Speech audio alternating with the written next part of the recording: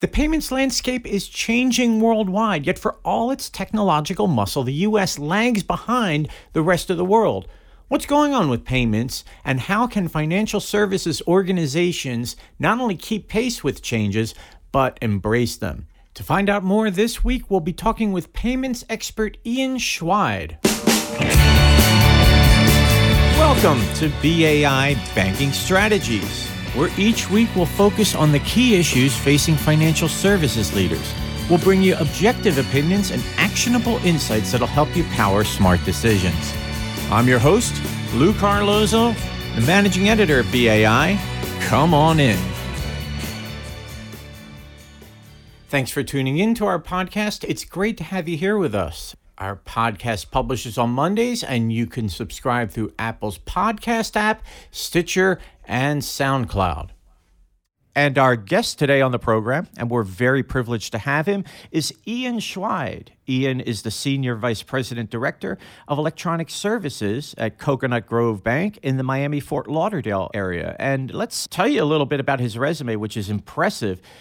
Ian currently serves on the Federal Reserve Bank's Faster Payments Task Force, and during the last 20 years, Ian has led the effort for 3 successful community banks to engage clients electronically.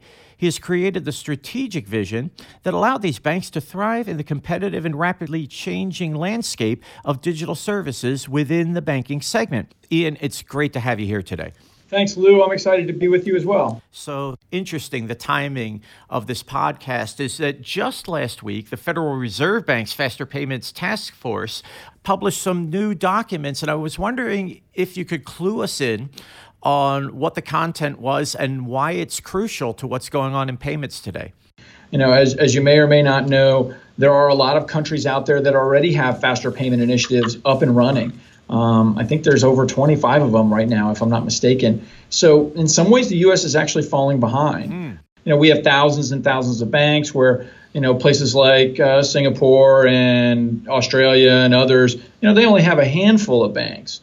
And most of them have a very tight connection with the government entities in those countries. So for them to get these initiatives up and running is a little bit easier than it is in our country. So the Federal Reserve put this task force together to kind of help kickstart that. I see. As part of that effort, we put out a report last week that really kind of was the foundational document, if you will, that talks about the landscape of the current payments environment as we see it, as well as what the structure and functions of the task force are, how it came together, how it's going to be trying to build a path towards safer, faster, ubiquitous payments. That is the stated goal. The stereotype, or maybe it's a deserved reputation, is that with Silicon Valley, that we would be ahead, that we would be far ahead, but we're actually lagging behind. I mean, that's incredible to me.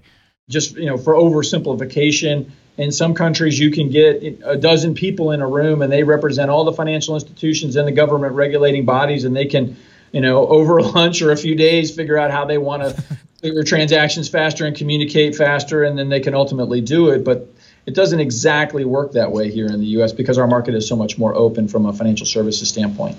So along those lines, right, connecting the world of fintech, and here comes that word, wait for it, disruptive, right? Fintech has been so disruptive in the banking industry. What do you see as some of the biggest challenges around the convergence of fintech and payments? From my vantage point, I think that depends on the segment of the market that you're in. Obviously, larger institutions have lots of resources relative to smaller institutions, so they can make multiple bets, if you will.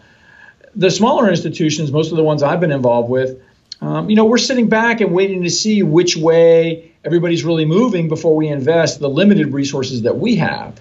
So the challenge is, you know, really which entities do you align yourself with, and which ones do we think are going to be the most impactful for our clients?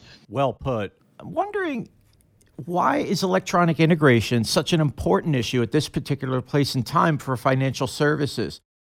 Yeah, that's a pretty simple one for me. It really just boils down to adoption rates. Clients have come to expect the same experience from our banks as they get from organizations like Apple and Amazon and, you know, lots of other technology-based companies. You know, they expect a one-click checkout, right? That's what you get when you buy something on a lot of websites. You want to have one-click account. Unfortunately, it's not quite there yet today. But, if we don't improve our engagement and our ability to deliver, financial institutions risk getting disintermediated from our clients as other types of organizations ultimately fill the service gap that's created when we don't act. Yeah, I think that it is all about engagement and delivery when you think about it. If we don't do it, somebody else will serve our clients, and none of us in the banking industry should want that. Absolutely, absolutely. Now, we know that the U.S. is behind on payments. We're going to be catching up. I think a lot of people place faith in that. That's what the Faster Payments Task Force is all about. If we were to look right now, what kind of revolutions do you see or that might be in development that will promise to change the payments landscape? Well, Lou, if I knew exactly what that was going to be, I promise you I'd be out investing in it instead. But, for me, I don't know that I would use the word revolution. I believe it's going to be more of an evolution, but it will change the way payments are processed in the future. There's no question about it. I think that the work of the task force will prove, in retrospect, will prove to be a real milestone in the evolution of faster and safer payments. I know that the goals are to create an ecosystem that will enable multiple solution providers to be successful, and that is really what I think the Fed wants. I know it's what the task force wants, because there are some extremely creative ideas out there about how we can exchange value. And some of them are an extension of our current processes and systems, and some of them are radically different, including digital currency and things of that nature, obviously blockchain and whatnot. So there's potential, I think, in all of them to meet different types of use cases. If we look ahead a decade from now, what do you expect to see? I think in 10 years, we'll see something that feels like a revolution, really. What ultimately is going to happen is we'll have different types of electronic devices, be that phones or PCs or wearables or appliances or cars, in real time with 100% confidence, completing transactions, literally making purchases on our behalf based on parameters that we determine. I mean, if you want, I can give you an example. Mm-hmm. Go ahead. Imagine that your self-driving car drops you off at your office for the day's work. And after it does that, it goes to a gas station brand that you've pre-selected to fill up. When it arrives at the station, it communicates directly with the pump to make the purchase of whatever fuel it needs. And your account, I'm air quoting here, your account, whether that be a bank account, a credit card account, a gas station account, some other account yet to be determined, is directly charged for the fuel that you purchased. And you pre-authorize this particular station for this particular dollar amount to charge that account. And so your car and your station complete that transaction, and then your car comes back to your office and waits for you to go out to lunch. That is incredible. I mean, when you talk about 10 years from now, that is absolutely something I think that's viable. Yeah, so you're brewing your coffee in the morning, you're sitting down and having a bowl of cornflakes, and meanwhile, the refrigerator is arranging a payments transaction for you. What an exciting, world we're heading into. It's absolutely possible, and I think, we're just sort of waiting for some of those things to come together, and faster payments that are more secure will help fuel some of that. We've got this incredible trajectory of progress. FinTech is spurring that. The banks that are getting smart are spurring that. The task force is spurring that. But still, there might be misconceptions out there, misunderstandings that are either blocking the progress or preventing people from adopting. What do you see as being some of those misunderstandings that might be affecting the conversation? I think one of the misconceptions is that we're going to have instant high levels of penetration for all these new services and that just overnight things will change.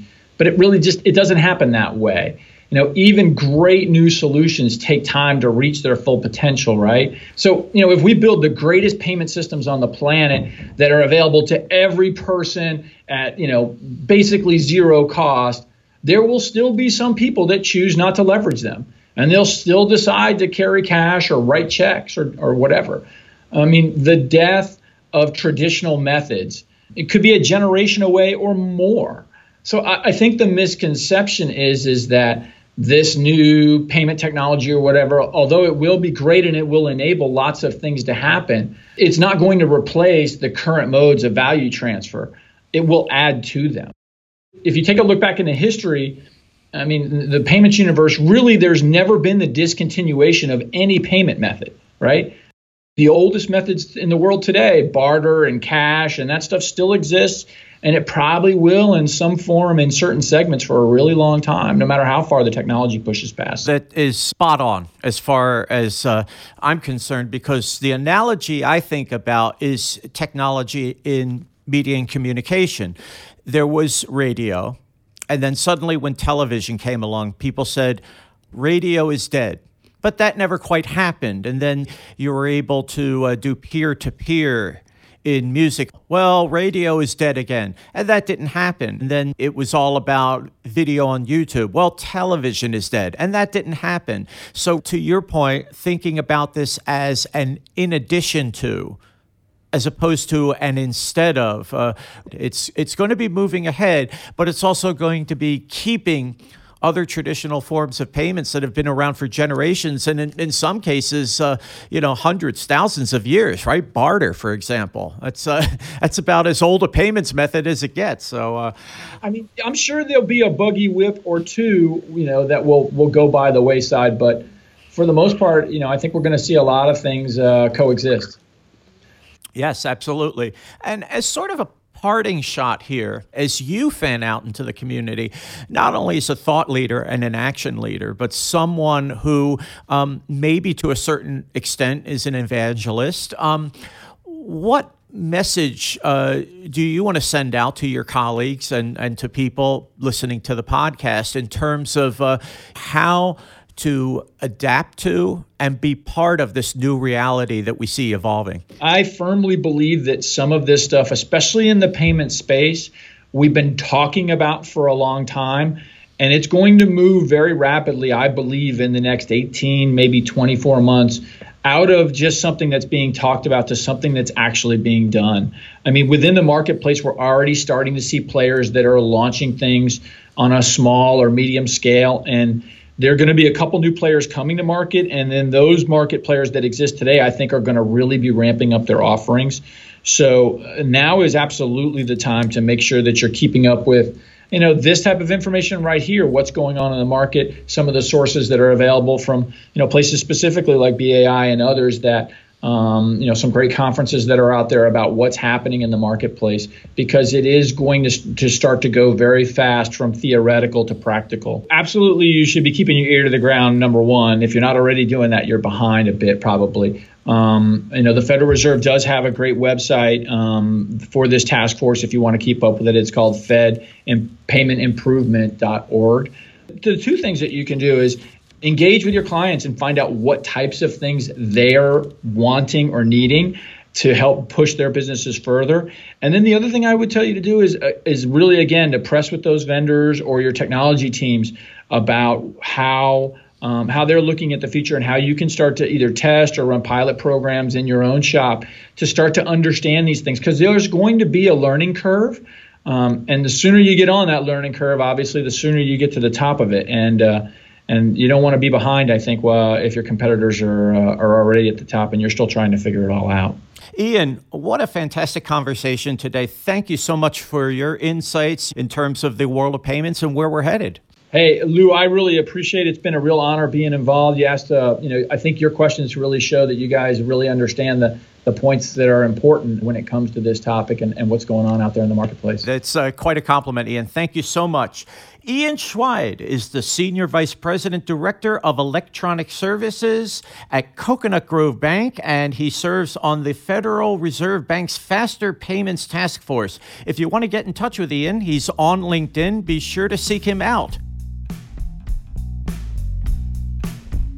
So here are 3 key takeaways from today's podcast. Number 1, the changes in the payments landscape are not theoretical at this point. They are happening as we speak. Keep on top of what's going on now. Watch for the changes and be prepared to embrace them to make sure that you maintain a meaningful advantage in the marketplace. Number 2, despite the U.S.'s reputation as a leader in technology and finance, more than 25 countries have faster payments initiatives. However, the U.S. market is already beginning to move toward faster payments capabilities, and this trend is continuing to gain momentum. The technology does exist in the U.S. to deliver faster payment solutions. And number 3, take advantage of the great information that continues to come out about the changes in payments. The Faster Payments Task Force that Ian is a part of has released its final report, Part 1, the Faster Payments Task Force Approach. It's available for download at fedpaymentsimprovement.org. And again, that's all one word, fedpaymentsimprovement.org. And by the way, BAI participates in the Faster Payments Task Force as well. It's part of our mission to drive positive change in the industry.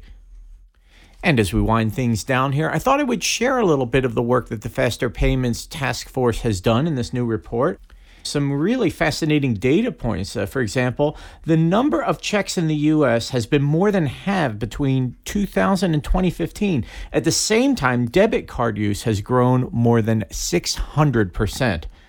And at most recent count, more than a dozen countries have implemented faster payment solutions, with several others in the deployment and early planning stages. These include Japan, South Korea, Mexico, China, the United Kingdom, and Singapore.